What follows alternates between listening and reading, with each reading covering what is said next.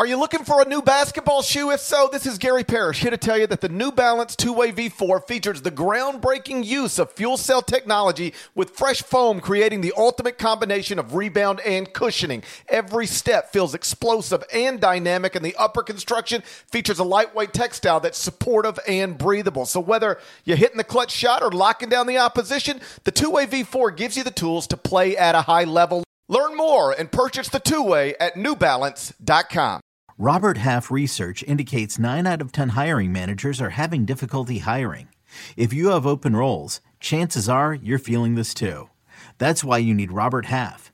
Our specialized recruiting professionals engage with our proprietary AI to connect businesses of all sizes with highly skilled talent in finance and accounting, technology, marketing and creative, legal, and administrative and customer support. At Robert Half, we know talent. Visit roberthalf.com today.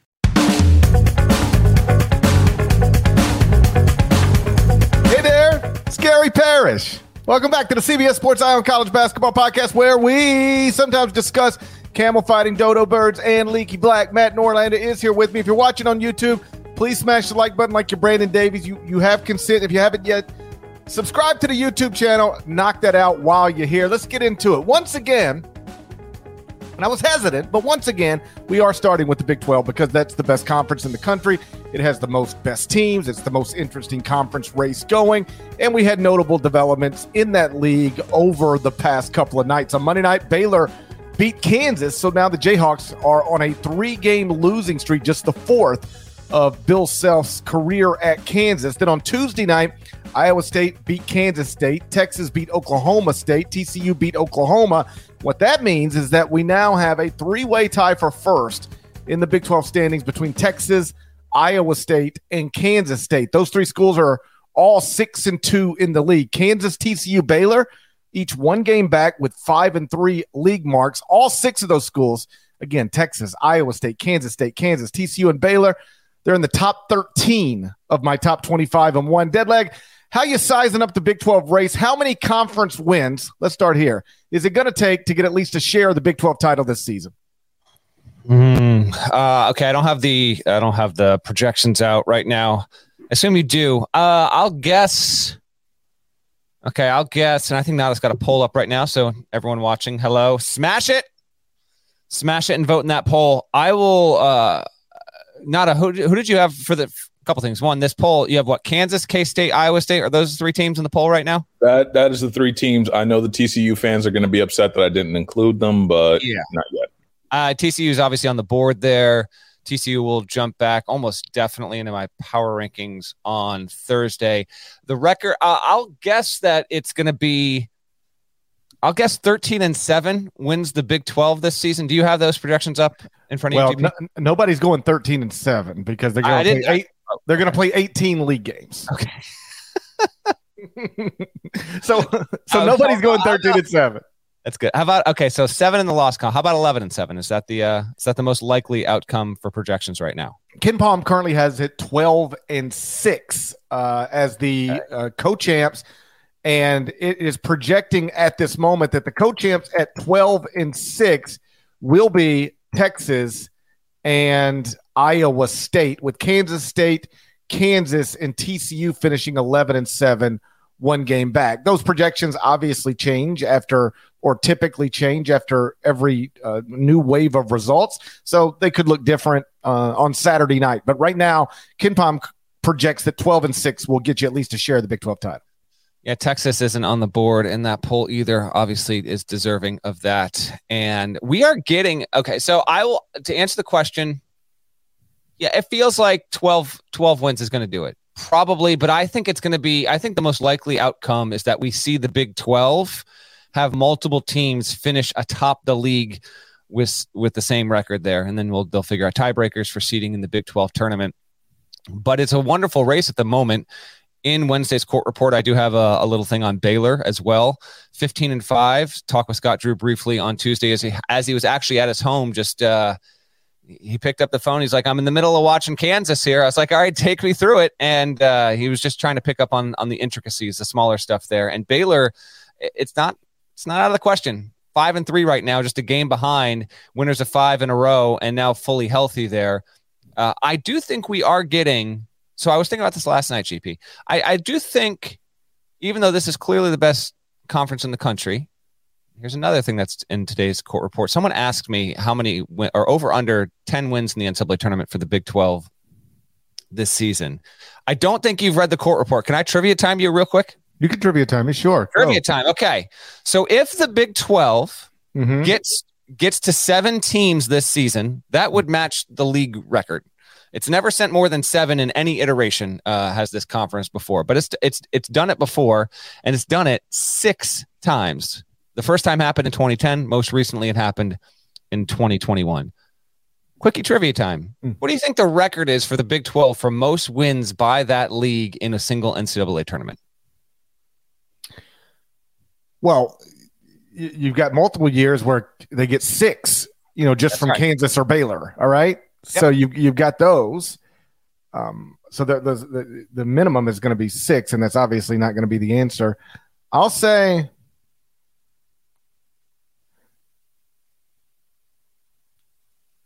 12. Ding, ding, ding. 12 is the exact answer. Happened in 2018. Good on you. Good on you. 2018, Kansas got 4 of them, made the Final Four. 2018, Texas Tech got 3 of them, made the Elite 8. West Virginia was a 5 seed that picked off a pair of victories that season. Kansas State was the 9 seed. Remember, it beat Kentucky to get to the Elite 8, so it got 3 more that season. TCU made the tournament but didn't get any wins that season. Texas and Oklahoma were 10 seeds. Texas got one, did not win a game in the NCAA tournament that season. Oklahoma didn't either. That was Trae Young's one and done season. But 12 is the record there. I was asked over under 10 this season, and in the mailbag portion of today's court report, I said exactly 10 because they've only beaten 10 twice, and that's Baylor winning the national championship and Kansas going to the Final Four. You got to get more than 10 wins. You probably got to get at least one team to the Final Four. Now, there's a decent chance of that this season because of how good the league is, but I do think that this 7 number is probably the threshold, Parrish, because we are getting a real split. Top 6, then the other 4. Right. Because right now, Texas Tech still hasn't won a game. Texas Tech isn't going to the tournament. West Virginia is not going to go to the tournament. 8 is the best case scenario, but Oklahoma State and Oklahoma right now, they're a pair of 11 and 9 teams. Oklahoma's got 2 league wins, and Oklahoma State has 3. Probably one of those 2 teams is going to probably get enough wins, I think, to where we look up and it's like, they're going to Dayton. I think the Big 12 will send 7, but we have a clear delineation at this point with it being Iowa State, Texas, Kansas State, TCU, Kansas, and Baylor, and then the rest of the teams are a tier or 2 below that. I would say Kansas would still be my pick to win the league. We talked about this a couple shows ago. I'm just not gonna shift off of that just yet. I know it's a game behind. It's on a 3-game losing streak. It's got to play at Kentucky, but that's not going to count toward the league game, even if it loses there. But I think it would be my choice to be most likely to finish atop the standings, GP. But having said that, I would take Kansas along the likes of Iowa State, maybe Texas. I don't know. It's an awesome league with an awesome league race, and I'm thrilled to see it developing in this kind of way. I'm going to still stick with Kansas as a projected league champ just because, like, if you just said Kansas at any point, no matter the good or the bad, at any point over the past 19 seasons, you'll end up being right 16 of the 19 times. So I'm just going to play the numbers, right? Kansas. And until it gets to a point where it is quite clear somebody besides Kansas is going to win this league title, I'm going to assume Kansas is going to get at least a share of it. I do want to discuss the 3-game losing streak in just a second. First, before we do that, some more thoughts on just the top of the Big 12. To your question, I'll go over 10 NCAA tournament wins for the league because once you put Kansas State and Iowa State in the national championship game, you're guaranteed 11. Okay. You're guaranteed 11 right there. So the Kansas State, Iowa State national championship game is going to guarantee one of those schools is going to get 6 wins. The other one's going to end the season with 5 tournament wins. So that's 11. And I'm just assuming, Baylor can get 1 or Kansas can get 1 or TCU can get 1 or Texas can get 1. Way over 10 for the Big 12 this season. Like I mentioned, I've got 6 schools that we've discussed in the top 13 of the top 25 and 1. And the 3 I thought this was sort of interesting. The three that are currently tied for first in the standings, Texas, Iowa State, and Kansas State, sort of a common thread between those programs is that they've all got new staffs. I mean, Rodney Terry's in his first year as the interim coach, but even if it were still Chris Beard, that would be a second-year staff in Austin. TJ Otzelberger's staff is a second-year staff at Iowa State. Jerome Tang's staff is a year one staff at Kansas State. So all three schools are proving to varying degrees that it no longer has to take time to move a program to a better place. And I know that the place Jerome Tang started or the place TJ Otzelberger started is vastly different than the place the Texas staff started. But either way, these are three staffs that have been on campus, relatively speaking, very little time, and they flip these things into incredible products very quickly. The combination of an always full transfer portal with the one-time transfer waiver with name, image, and likeness opportunities have created a world where rebuilds can take months, not years. Now, it doesn't mean every new coach at every new school is going to flip a bad thing into a good thing overnight as quickly as it's been done at, let's just say, Iowa State and Kansas State. But it does mean it's possible. And it does at least suggest to me that some of the first year and second year coaches who are out there, begging fans or pleading with fans or just asking fans for patience and time. The truth is they're just not being as immediately impactful in their jobs as they perhaps could have been, or at the very least, as immediately impactful as some of their colleagues are being, most notably right now, TJ Otzelberger and Jerome Tang. You with me on this Iowa State train? Because I don't know if I want to let you on. Cyclones are a major problem, dude. They get a good win over a good Kansas State team on Tuesday. Jaron Holmes had 18 second half points. Just another really good, like the Big 12 is just the most reliable watch in the country, man. And, Caleb Grill kind of gutted through a tough evening. Gabe Kalsher was good again. And Otzelberger has been, what he's been able to do is just, it really is remarkable. Like they've got, I don't have it in front of me, he's beaten like 8 ranked teams now in a year and a half or something like that. It's just, they are legitimately a national title contender. And this podcast is reporting that first. It's the Iowa State Bonnies. I know that's also coming together, right? That's been a big development, specifically with Oshuni, because I remember talking to TJ about that in the preseason, and him saying he's going to be good for us, but don't hype him early because I know he's going to need time, and he has needed time. But there's a variety of reasons why they're making it work, but yeah, there's so much to like about what the Cyclones are doing on both sides of the ball. Defensively, they're reliable, but they're getting better on offense. And they actually have, even though they don't rate out points per possession as top shelf, maybe not even second shelf, they actually have the capability and capacity to be streaky and really come after you and get you there. And there isn't a single loss on the docket so far that is concerning. ISU fans might say, listen, it actually is concerning the way that we blew it against Oklahoma State. Fine, I guess, but you were in a low-scoring game. Oklahoma State desperate at home, also good defensively, is what it is. But you take a loss against Kansas only by 2. You lose against Iowa on the road. Not close, I get it. Connecticut, at the time, Connecticut was the best team in the country there. There have been some big gaps, but even I remember talking to TJ after they got beat by UConn in Portland, and it was just kind of a don't like it, but shrug it off. Still love what our team has got here. They went 2-1 in PK 85.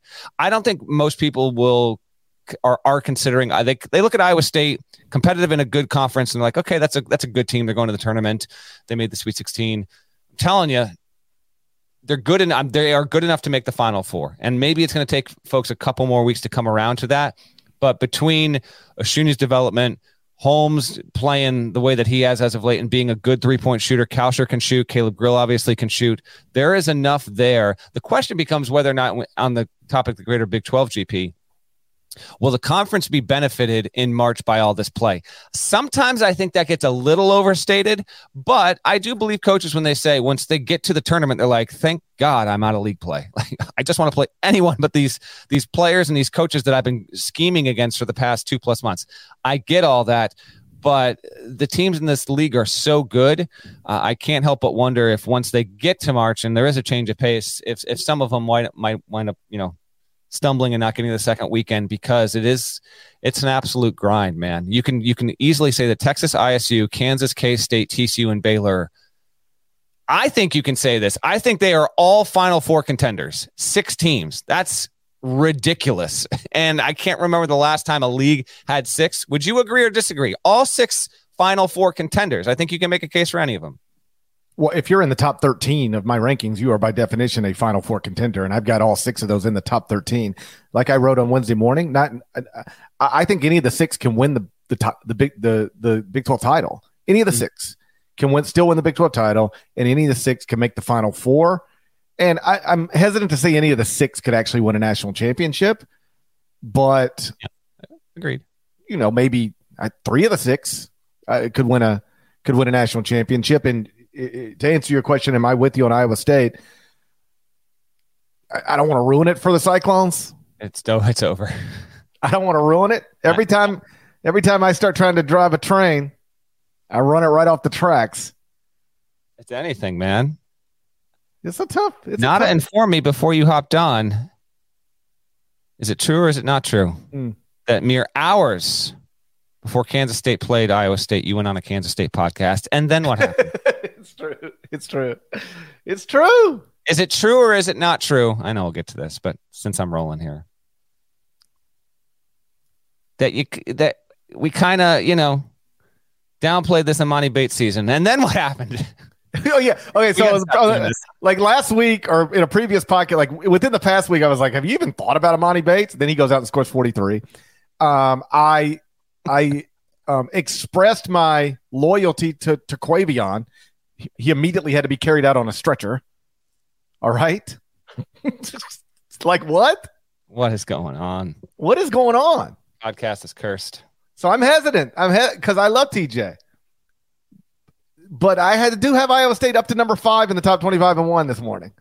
It's number 1 Purdue, number 2 Alabama, number 3 Texas, number 4 UCLA, number 5 Iowa State, and then Kansas State, just one spot below the team it lost to on Tuesday night.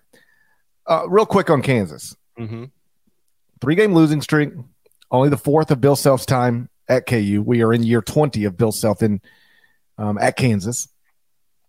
And I am not that I still have Kansas in the top 10 of the top 25 and 1 on a 3-game losing streak.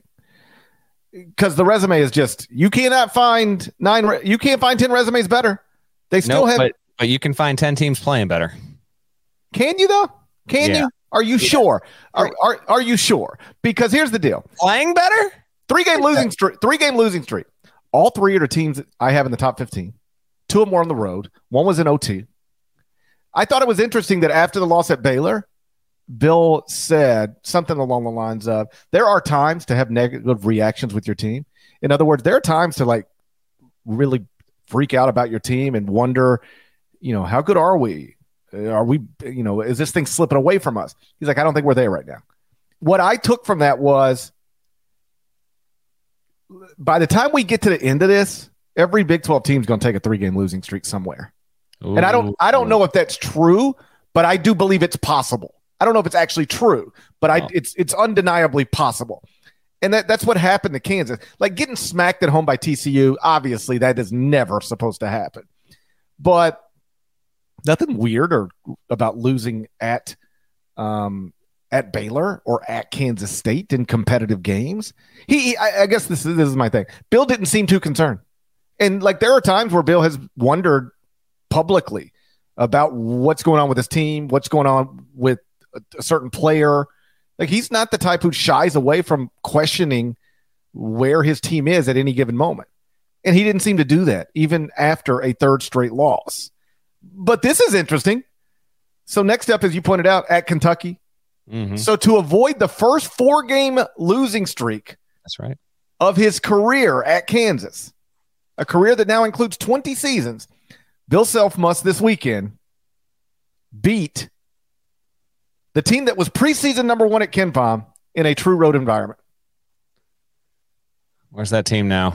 I don't know. There's Kentucky. I'm looking right now. Nobody is even knows 29th in KenPom. Kansas is 10th. Kansas will be favored in that game. Let me bring this up. I bet you it is favored in that game on the road. I guess it's a 1-point projection here. Of course. No, projected to lose. 1 point dog. Okay, there we go. He's a dog. I wonder. That'll be interesting, that line, when that comes up. I wonder if Kansas will actually be a dog when that line pops. Probably because of the 3-game losing streak. Probably will. So listen, if Kansas goes and loses to the team that lost to South Carolina, then we can have a new conversation about Kansas. Mm-hmm. How about this? I'll put it this way. A 4-game losing streak under these circumstances will concern me. You got to keep them in the top 10. The 3-game losing streak that they have right now doesn't really. I mean, they played 3 good teams, 2 of them on the road, and they've shot poorly from 3 in all 3 of those games. If you do that, if you play those 3 teams and shoot poorly from 3 in all 3 games, a lot of teams would go 0-3 in that stretch. Here's my last question for you. What's more likely, given the competition in this conference?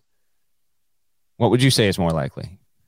The Big 12 regular season ends, and at the top of the standings is 1 team or 4 teams with the same league record? Because I think it's 4 teams. I think it's more likely that we would have a 4-way tie than one single team actually winds up separating from the crew.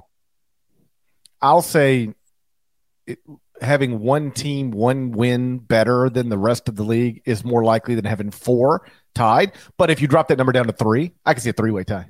Yep, pretty easily. I do think we're going to have co-champs. I don't think anybody's winning an outright Big 12 title this season. I think 1 is more likely than a 4-way tie, but I think a co-champion situation is more likely than an outright champion situation. Let's move on. The Mountain West Conference, it's not the Big 12, but it is a good league with a compelling race and 5 possible NCAA tournament teams. We're going to spend a few minutes on the MWC next, but first a word from our partners. From the world of Sonic the Hedgehog, a new hero arrives. I am ready. Is there anyone stronger? No.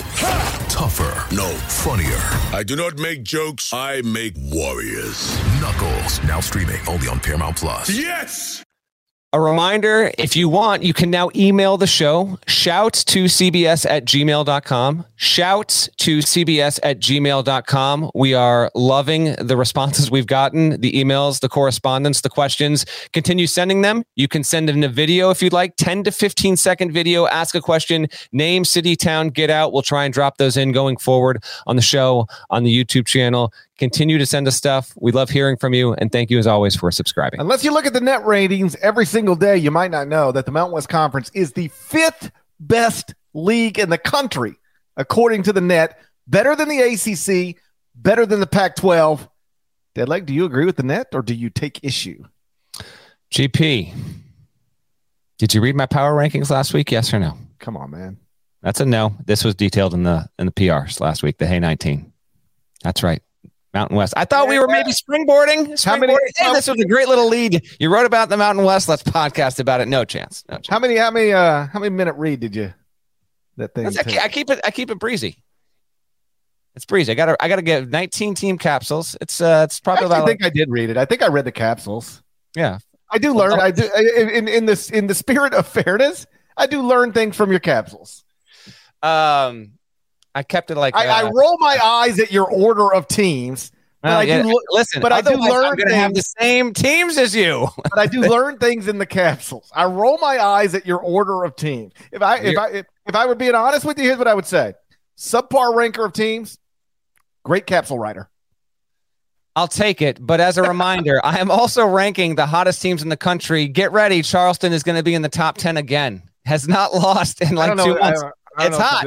Charleston fans, if you're looking for your team to be ranked at cbssports.com, I'm your guy. That's all I can say. People keep asking, like every morning, somebody's like, where's Charleston? And I just, there's no way to even talk about them without sounding like I'm crapping on them. And I'm not crapping on them. I think they're obviously good. I'm so happy for Pat Kelsey. I simply don't think they have a resume that is worthy of being in the top 26 in the country. And if you'll acknowledge that the way I try to do these, are more or less the same way a selection committee might look at things, well, then go look at where Jerry Palm has Charleston in his bracket. Go look at where any other bracketologist has Charleston in their bracket. It doesn't line up with the AP poll. The AP voters have Charleston way higher than most computers and way higher than most bracketologists. It's an amazing story. I just do not, given the way I do things, I don't think that's a resume that deserves to be ranked right now. But I take no issue with anybody ranking them, because more than I'm tied to the way I do things, I'm happy for Pat and that program and that entire community. No, I'm being sincere. That comes from a sincere place. I do not think Charleston should be ranked right now.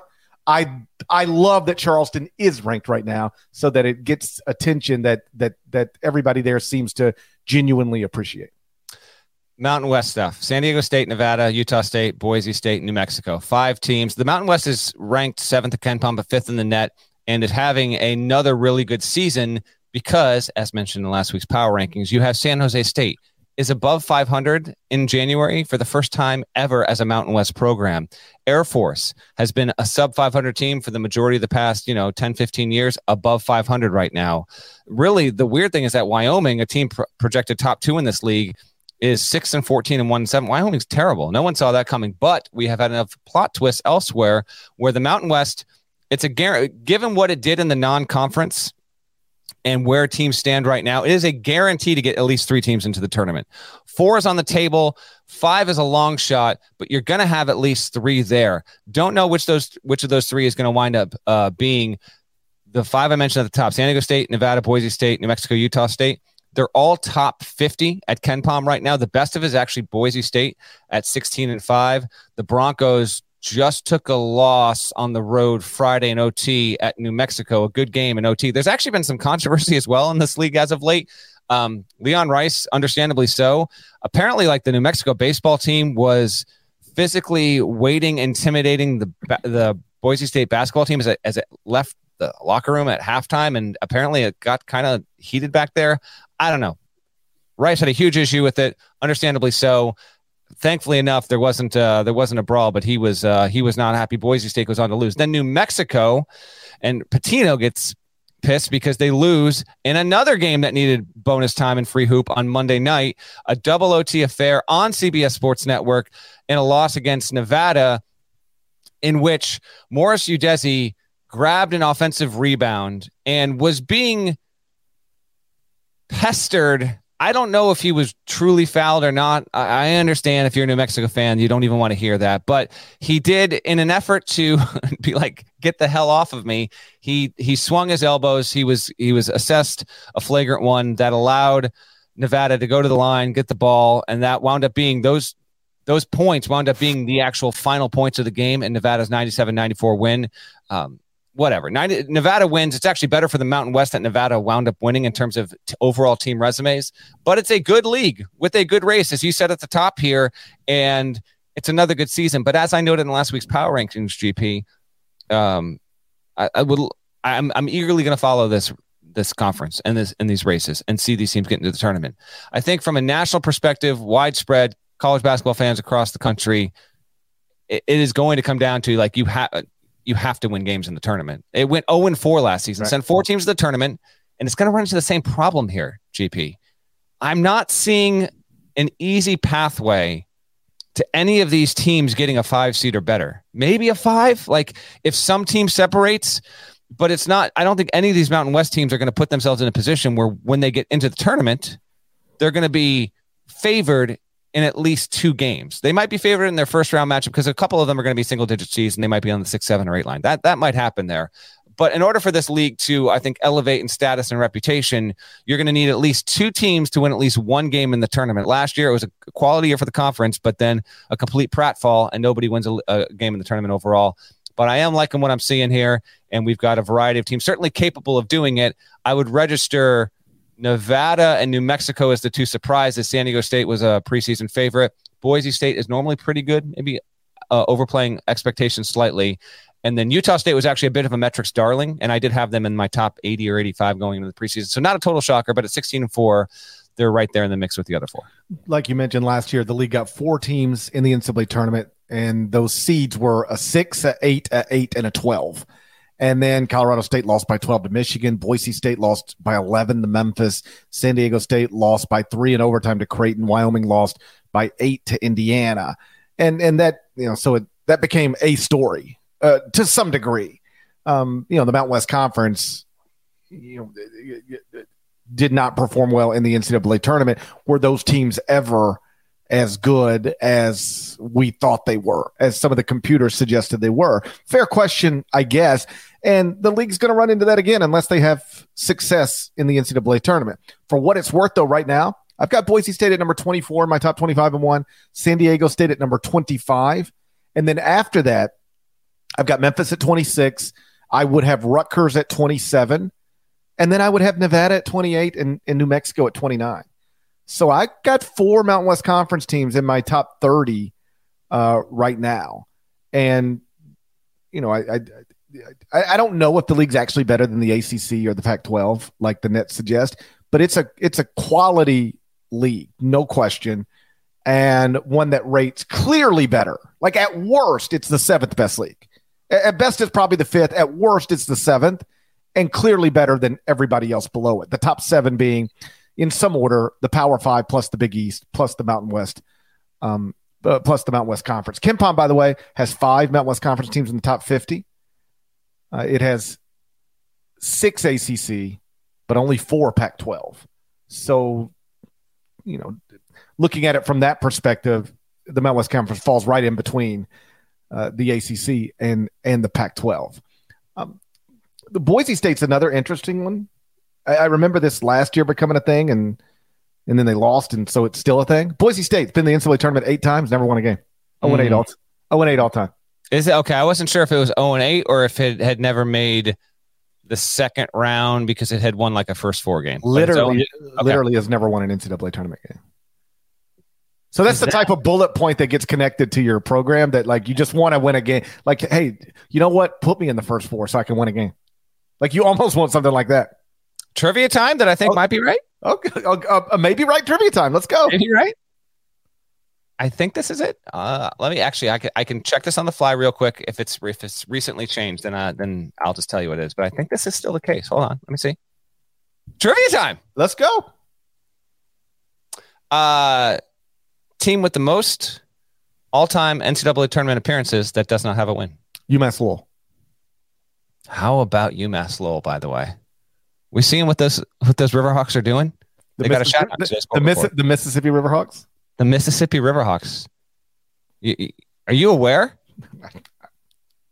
17-4? Where is this team? And why is it not in your top 25 and 1? 17-4.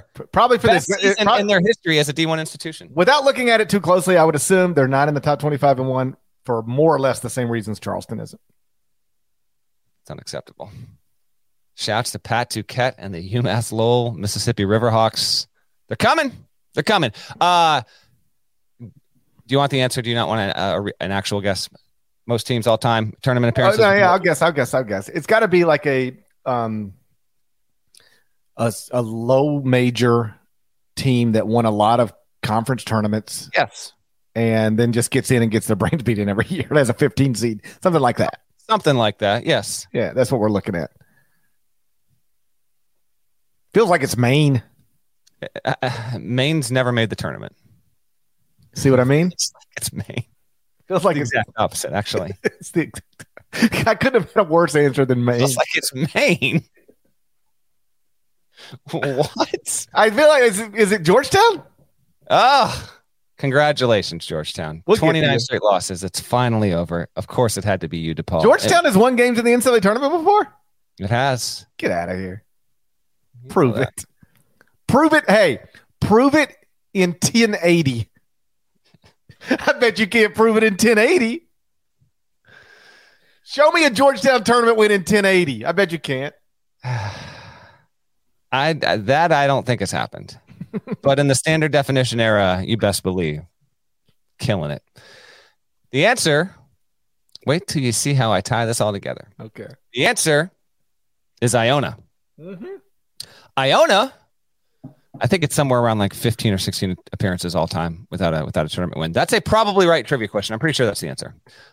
Someone feel free to fact check me in real time on the pod or find me afterward when you're listening on your phone. Iona coached by none other than Rick Pitino. I've heard of him. Rick Pitino. Trivia time. Okay. Rick Pitino. Yeah. is one of 3 coaches to take 5 schools to the NCAA tournament. Mm-hmm. Steve Alford can become the 4th coach to do that if he takes Nevada out of the Mountain West to the tournament this season. Okay. Who are the other 3? No, there are 2. There's Alford 2 would be one of the other 3 if Nevada goes there. Patino's that. Who are the other 2? Lon Kruger. Correct. Kruger did it with K-State, Florida, Illinois, UNLV, and the Oklahoma Sooners. My apologies. I got a coach call me for some reason. I don't even know why, but I sent that right to voicemail. Tubby Did you hear that? Did you hear that phone ring? Yeah, we could definitely hear that. Right, here we go. That's why you have to you have to turn your phone on silence. Yeah. First rule of podcasting. I know. Sorry about that. Should I call the coach out? No. Okay. I won't. Is it Tubby Smith? Tubby Smith did not just call me. No, I didn't assume Tubby Smith called you. Is Tubby Smith gone to? Tubby Smith is the other coach, yes. Yeah, I thought so. Yeah, Lon Kruger, Tubby Smith, Rick Pitino, and maybe Steve Alfordson. And maybe, yeah. Tubby took Tulsa, Georgia, Kentucky, Minnesota, Texas Tech. Mm-hmm.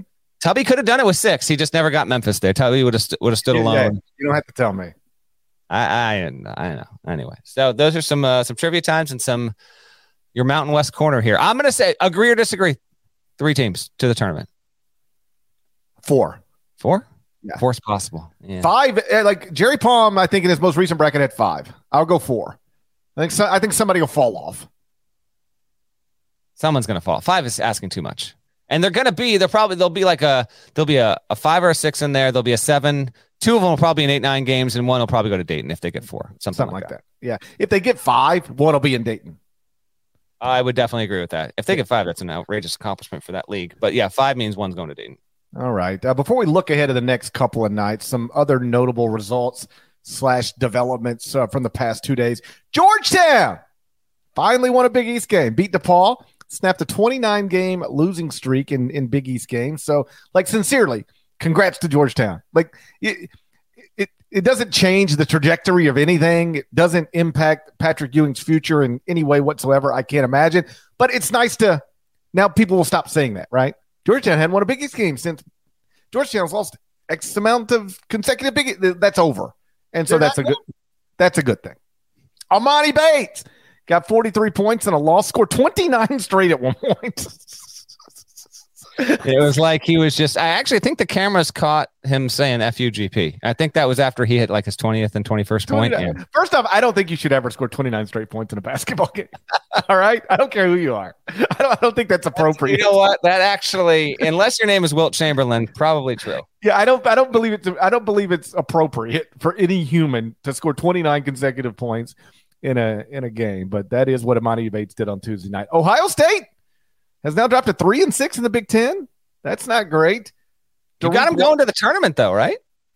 No. We have a dribble handoff coming later Wednesday. This is another example of it, right? Hey, this is why we changed the days. Is exactly right. Dribble handoff coming Wednesday, and it's like pick a team that's not currently in Jerry Palm's bracket that you think will ultimately make the NCAA tournament. I couldn't get in that slack quick enough. I was like, give me Ohio State. And then about halftime of Ohio State, Illinois, I was like, you know what? I'm done with Ohio State. I've ruined Ohio State. Give me Texas A&M. You don't understand, folks. This is another team. The second he takes them, it's a conspiracy. Every single time Gary Parrish wants to gas up a team, he kills their season. The podcast and its powers continue to extend. What is going on? If you're a Chiefs fan, why wouldn't you pay me to publicly come out and say, I think the Bengals are winning the Super Bowl? Why wouldn't you pay? Why wouldn't you say, GP, we got something for you? All we want is for you to go on your stupid little podcast and say that Joe Burrow is the greatest quarterback of all time and that the Bengals are about to not only win the AFC, but win the Super Bowl. because then the Chiefs will beat them by 40. Patrick Mahomes will be out there limping around. They'll win by 40. The second I tell you who's about to win the AFC Championship game, they have no shot. It's over. Dariq Whitehead, I ain't said nothing about him. Just for the record, I never even said a word about him. Suffered an injury, lower leg injury, and Duke's lost at Virginia Tech. I don't think we have an official diagnosis yet, but we can agree it didn't look good. Any thoughts on those things from the past 2 nights, or anything else we haven't discussed from the past couple nights?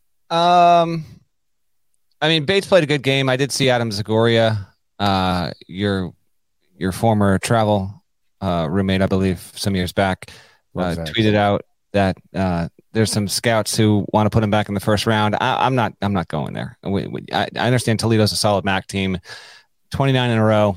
I don't know, but good. Listen, good on Bates. Oh, by the way, Eastern Michigan lost the game. So, what do you want from me on that? I just checked. There's no word yet from Duke. I do think we are going to get an update on Whitehead before Wednesday is done. Indications, these are just indications, are that it is not as bad as initially feared. Now, I'm not going to outright directly report that, because if Duke announces in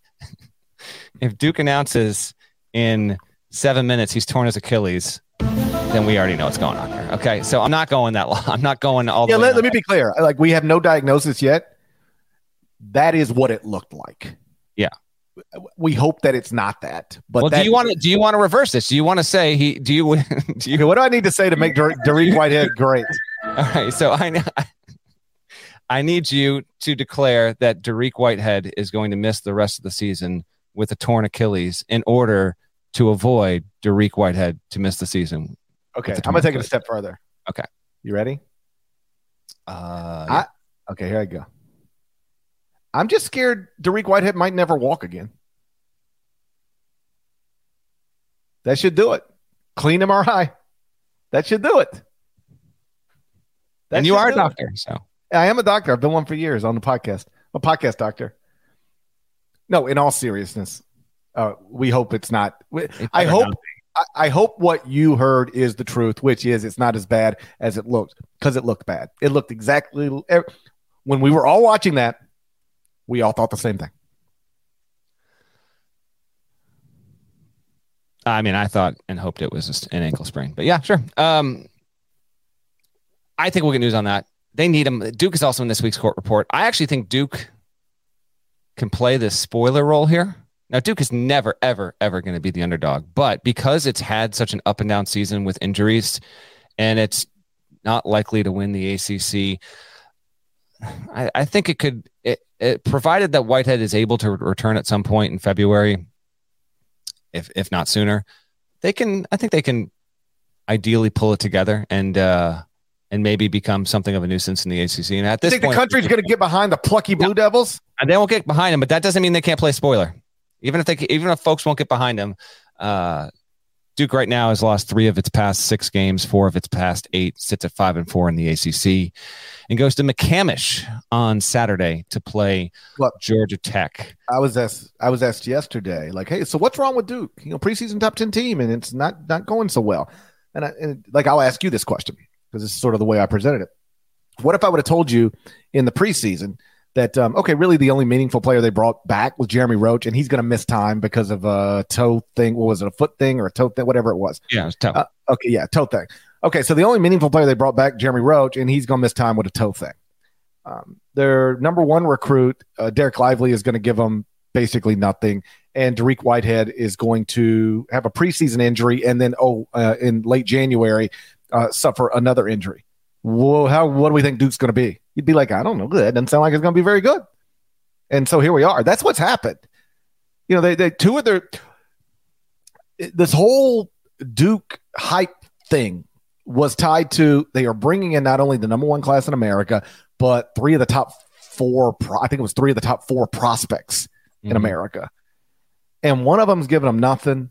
Other one had a preseason injury and an in-season injury, and Cal Filipowski's been largely terrific. But like that, when you are relying on a top-ranked recruiting class to make you good, and 2 of the top 3 recruits either are injured or not good, well, then you're up against it. That's hard. That would be hard for Mike Krzyzewski. That would be hard for John Calipari. It's obviously been difficult for John Shire, but I think it'd be difficult for anybody. I agree. And Whitehead's not even averaging like 10 a game, but if Duke is going to be a factor in March, they need him healthy and to be able to play. Roach is the key player, and Lively needs to improve. And Filipowski's been awesome. Filipowski, we can touch on this real quick. I did see a few chat messages about this earlier in the pod. It was a freak play. I don't have a problem with it not being a flagrant one when he got accidentally walloped, dude, in celebratory fashion. So it's not like it was MJ Collins of Virginia Tech who, hits the bucket late, and then he just turns and he just goes to pump a fist in celebration, and he doesn't see Filipowski. He's right there, and he gets just hit hard. And then Shire said he was vomiting in the huddle, but he got back on the floor there. I saw Joe Ovius, prominent local radio host, friend of the pod, suggest that if Mike Krzyzewski was coaching Duke, this would have been a flagrant one. Do you agree with that? If it was Krzyzewski instead of Shire, I actually don't agree with that. I think that it still would have been ruled what it was. Yeah, I think that's where common sense has to step in. Like he wasn't swinging his fist to hit somebody. Like I'm comfortable with the way that was handled. I am too. Like, I don't like seeing it, and it sucks, but I don't know. The intent wasn't there, and it was a freak accident. I don't know. I don't have a problem with it not being a flagrant one, but I know Duke fans were up in arms about it, and understandably so. You like your team, and no one wants to see. I mean, at that point though, I tweeted about it in real time. You've got Whitehead on the side in crutches, his left foot just wrapped in ice. You've got Filipowski vomiting, and there's even like a little blood on his leg there at that point. Jalen Blakes is rocking the Zorro look with a hard shell mask, and it's just like, and Duke had not been a dog to Virginia Tech in I think 23 years, and in that moment it's kind of like, man, John Shire is really going through it here in year 1 there. So unfortunate, but I didn't have an issue with it. Other than that, past 2 nights, no, I'm pretty good. What do we got coming up ahead, GP? I'm going tonight. Actually, let me check though. You go ahead and read out the. So looking ahead to the next couple of nights. On Wednesday night, got a pretty full schedule. Xavier at UConn. I believe that's where Deadleg is going to be. Houston at UCF. Texas A&M at Auburn. Wake Forest at Pitt. Dayton at Rhode Island on CBS Sports Network. St. John's at Creighton on CBS Sports Network. Utah State at San Diego State. So 2 of those 5 projected Mountain West Conference tournament teams. That's also on CBS Sports Network late on Wednesday night. On Thursday night, Middle Tennessee at Florida Atlantic on CBS Sports Network. Iowa at Michigan State. Purdue at Michigan. UCLA at USC. Arizona at Washington State. Norlander, I want you to touch on any of those games or any other games in a moment. But first, Middle Tennessee at Florida Atlantic. I believe, if you don't mind me saying, okay. I believe I was the first person, or at least among the first people, to rank Florida Atlantic. The Owls are now 19-1 on an 18-game winning streak. They have 2 quadrant 1 wins compared to 0 for. Never mind. I know you led Wednesday's court report on FAU. I saw it in an email. So why don't you tell folks what they need to know about Dusty May's program?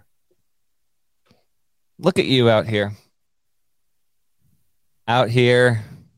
taking credit for Florida Atlantic, FAU. Yeah? Real proud of what I've done with Florida Atlantic. Okay. You've come a long way.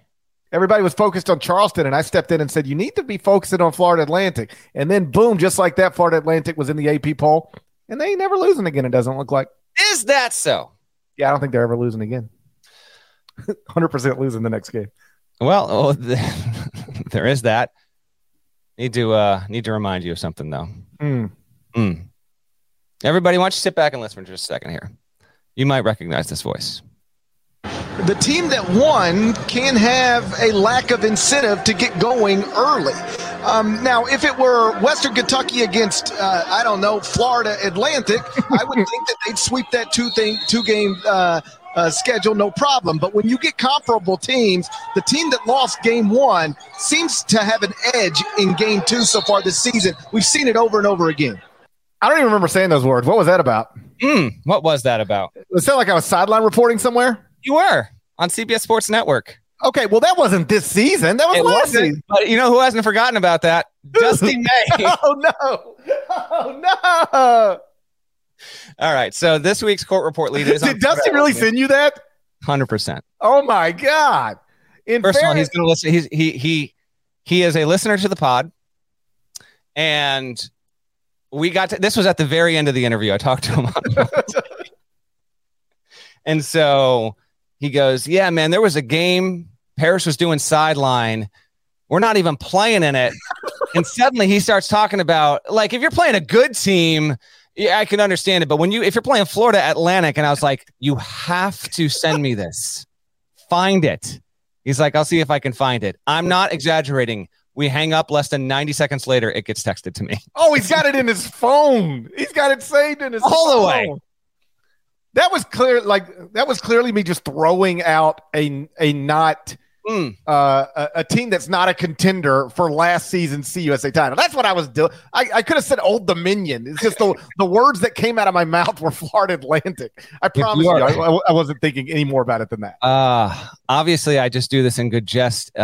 Parrish's face looks the color of his shirt right now. I love it, buddy. No, he was, and obviously it's just this season I've been texting Dusty. He's like, thanks. This whole time I'm like, I didn't realize, like, deep down he's like, this here comes this MF for texting me again. Oh, what happens when you just play a team like Florida Atlantic, GP? I should have just said. Rice. Nobody would have cared. Oh, here comes Rice. Rice is going to be 19-1 next year. You just did it. Scott Parris. I know. Scott Parris is going to block me on Twitter. Yep. That's next. Oh, man. But yes, FAU is the lead item. And it's as the title indicates, it's not just that they are a good mid-major team. They genuinely a very, very good team and might wind up being too good to be labeled a Cinderella, because there's a chance that this team winds up getting something like Murray State under, promo like a decade ago. Maybe it gets to the tournament 2 or 3 losses. And if it does that, it's not going to be in the 8-9 game. Like, it'll probably be a 5, 6, or 7 seed if that's the case there. They've got a pretty awesome thing rolling down there. And I couldn't help but chuckle when I was looking. I was like, okay, how'd this whole thing start? Here's the thing. Like, Florida Atlantic has only been playing basketball since 1988, which is, I mean, it's hell. I've been playing basketball longer than Florida Atlantic. Exactly. Think about that. Crazy. And the fact of that, I'm more experienced at basketball than Florida Atlantic. Another thing for Dusty May's phone roll right there.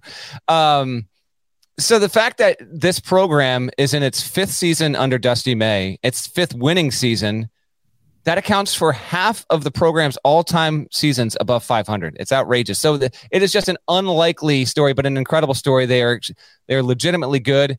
And I don't want to spoil the whole thing, but yeah, they are a team that you shouldn't just consider, and they're almost certainly going to take a loss or 2 here. So that's going to come, but they have a 3-game lead in Conference USA. But it's not just, do I want to take this team to win a game? Like, they're absolutely capable of making the second weekend there. They don't really have a star. They got, 4 or 5 guys averaging. They got a Florida State situation going on, averaging between 9.5 and 12.5 points a game. They shoot well from 3. And 8 of the 9 core guys on this team were on the roster last season, which is a major, major factor. And it's even more surprising considering that they went like 3-6 down the stretch. They gave away some games, but it is a testament. Like, they didn't lose guys to the portal, and Dusty said he was a little bit nervous about that. So if you have not seen FAU play yet, they are a good watch, and they are a really good team. They're just coming off of 4 wins out of 5 on the road. Next 2 are at home. So at 19-1, they are likely to get to at least 21-1, and they keep climbing. They're in the polls again this week. They were ranked last week and this week. Those are the only 2 weeks this program's ever been ranked, and it is a rare case where right now, and we get this, a couple teams each year. It's why I love the sport. Florida Atlantic is having its best season ever as a program. We can't say that right now about Houston. We can't say it about Tennessee. We can't say it about UCLA. Can't say it about UConn. It might wind up being true about Purdue, but we can't definitively say that about Purdue just yet. We can say that about Florida Atlantic. That school, that program, that area, that community is going through its best season ever as a basketball program. It's one of the best stories. And yes, it leads this week's court report. Any other thoughts? Any other reasons you want to crap on Dusty May and the Owls? I would just like to reiterate that I was the first person to rank Florida Atlantic this season. Everybody else was focused on another mid-major team, and I said, "This is the one. If you're looking for mid-majors with awesome records, the place to look's Florida Atlantic. They got 2 Quad-1 wins." Don't make me play the clip again. Oh, what is that? You don't know. You weren't ready. You weren't ready. I got to work on my Cyclone impression and an Owl impression. I got to work on an Owl. An Owl should be pretty easy. I want to perfect it. I want to perfect it before I perform it, but I got to work on an Owl impression to go with my Cyclone impression. I might have a impression before this is over of an owl in a cyclone.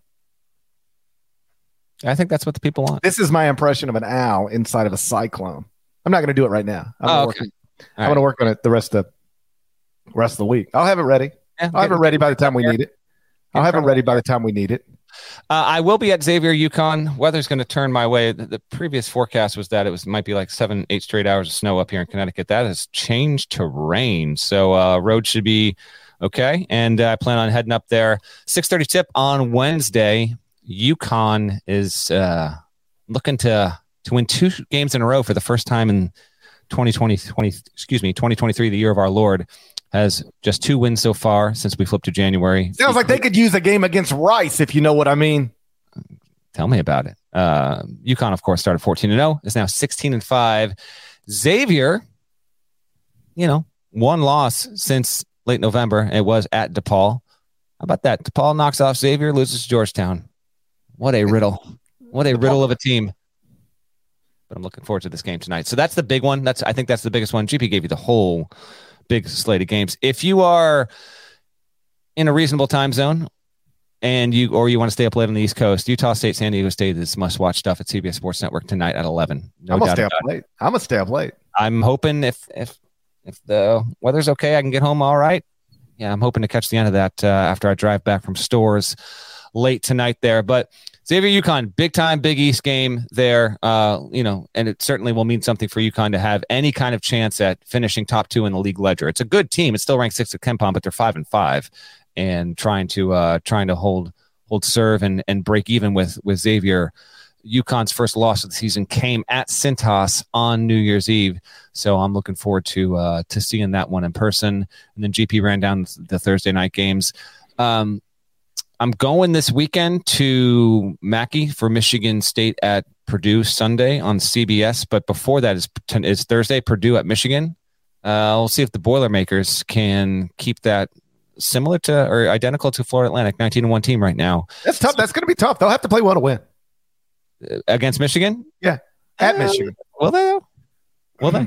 Michigan's 11-8. Like kind of sneaky, just mediocre team so far. Like this is a game Michigan doesn't have an NCAA tournament resume now. It needs to win this game. It's at home against Purdue. If you want to go to the tournament or have a hope to do it, you need to do this. And the next games are at Penn State, at Northwestern. Those are not winnable automatic games this year. Certainly not for a team like Michigan. So just keep an eye on it. Purdue fans are probably like, listen, we know our team, we know our history. They might even have to be expecting a letdown kind of game. We'll see about that. But that's my most intriguing game of Thursday night, just to see how Michigan shows up if it's ready to go. But it is a pretty good Wednesday and Thursday here for over the next couple of nights with games. I just think playing at Michigan, independent of everything else, can be challenging. KenPom's got it projected as a 5-point Purdue win, and that suggests that you will. Like let's just take what I said literally. They'll have to play well to win. I suspect they'll have to play well to win there. And oh, by the way, remember when I discovered Jett Howard and told you he would look like a lottery pick? Guess who now is showing up as lottery picks in mock drafts? Oh, I was there with you. The only 2 things I've been right about this whole year is Florida Atlantic and Jett Howard. This year being the key. Is Jett Howard? Someone's asking, is Jett Howard playing? So did you just take him out of the game? Actually, was he? I don't know. I don't have the answer to that right now. But keep an eye. I would think he is. I don't know. He hasn't missed a game yet this season. But it was just asked in the chat, so you never know. There might be something we might not be aware of in real time on the pod. You ready to get out of here? I got to go do a dribble handoff and ruin Texas A&M season. I'm going to tell you how Texas A&M is about to go from outside of Jerry Palm's bracket to making the NCAA tournament for the first time under Bus Williams. And then just watch. Texas A&M plays at Auburn tonight, so we'll see how that goes. Done. Yeah, you're done. Yeah, you're done. I should pick another team, given that. I mean, even if what I'm saying is true about Texas A&M, they're probably going to lose tonight. They're an underdog tonight. Maybe. Yeah, Auburn's playing for a spot in the power rankings on Thursday. A win there and they're in. Loss, you're done. Shouts to Devin Downey. Shouts to Chester, South Carolina. Shouts to Huck. Shouts to Larnell. Thank you guys once again for listening to the Allen College Basketball Podcast. If you're not subscribed, please go subscribe. Anywhere you subscribe. Our status is uncertain. Shadius, a very common commentator, said he was injured last game. How are you not aware of this? I just wasn't, man. I'm not going to fake it. They played Minnesota Sunday night, and if you didn't catch it, Houston lost to Temple, and I had to re-record the intro to the podcast. That's how I missed it. Yeah, we're going to have to be... Yeah, that Houston thing was... I don't know what our Sunday podcast... This is what we'll do with this Friday. But, I'm going to be at Purdue. I don't even know if I'm going to be on the podcast. But we can't do this to ourselves anymore. No, we can't do it to ourselves. Let's see what Sunday's schedule looks like. Let's see what time we can... You guys can't do it to me anymore. Please, me. Think of me on this one now. Keep in mind, I didn't even care. Norlander suggested recording. I didn't even care. I didn't even care. I know. Oh, boy, this Sunday's beautiful. No, I literally might not be in position to record. I'm doing Providence, Villanova at noon Eastern. Michigan State at Purdue at 12:15 Eastern. And no more ranked teams are playing the rest of the day. Yeah, but this might be a Cobb or Booner special because I'm conducting interviews after that game for a good while, so I might not be around. Hey, we'll figure. Hey, we got plenty of time to figure that out. All right. Yeah, that's true. We got plenty of time to figure that out. Over at Apple Podcasts, 5 stars, nice review. Type some words. There's more of us than there are of them. That's undeniable at this point. Subscribe to the YouTube channel. Do what you got to do to the like button. And we're going to talk to you again on Friday when we look forward to another unbelievable weekend of college basketball. Till then, take care.